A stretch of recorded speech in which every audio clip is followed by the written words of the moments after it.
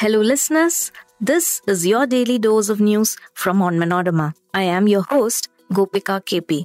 The Kerala High Court granted actor Dileep, his brother and 4 others anticipatory bail in a conspiracy case on Monday. The case is over the alleged bid to endanger the lives of police officers who investigated the 2017 case pertaining to the sexual assault of an actor. The court granted the bail on the grounds that Dileep has so far cooperated in the probe.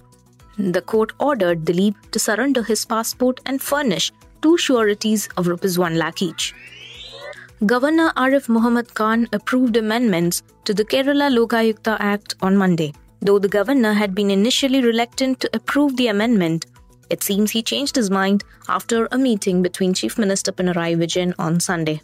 They had an hour-long meeting soon after the latter's 22-day foreign trip at Raj Bhavan on Sunday. The Chief Minister reportedly explained to the governor that the ordinance was not politically motivated and the government received legal advice that the Lokayukta need not be accorded powers in contravention of the constitution.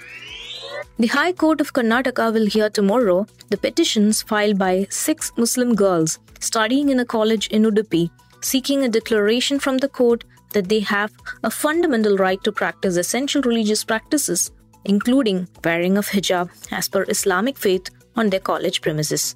The hijab row has also taken a political color as the ruling BJP has stood strongly in support of uniform-related rules being enforced by educational institutions, calling the headscarf a religious symbol, while the opposition Congress has come out in support of protesting Muslim girls. The Council for the Indian School Certificate Examinations, CISCE, announced the first-term board examination results for classes 10 and 12. While the ICSE exams were held between November 29 and December 16 last year, the ISE exams were conducted between November 22 and December 20. The exams were conducted in offline mode, and the academic session was bifurcated into 2 terms after the board exams could not be conducted last year in view of the COVID pandemic. A full-fledged Women's Indian Premier League could begin as early as next year, with the Board of Control for Cricket in India, BCCI, saying it is working on delivering the tournament soon. A 3-team Women's T20 challenge is staged alongside the men's IPL, but many believe women deserve their own expanded tournament with more teams and players.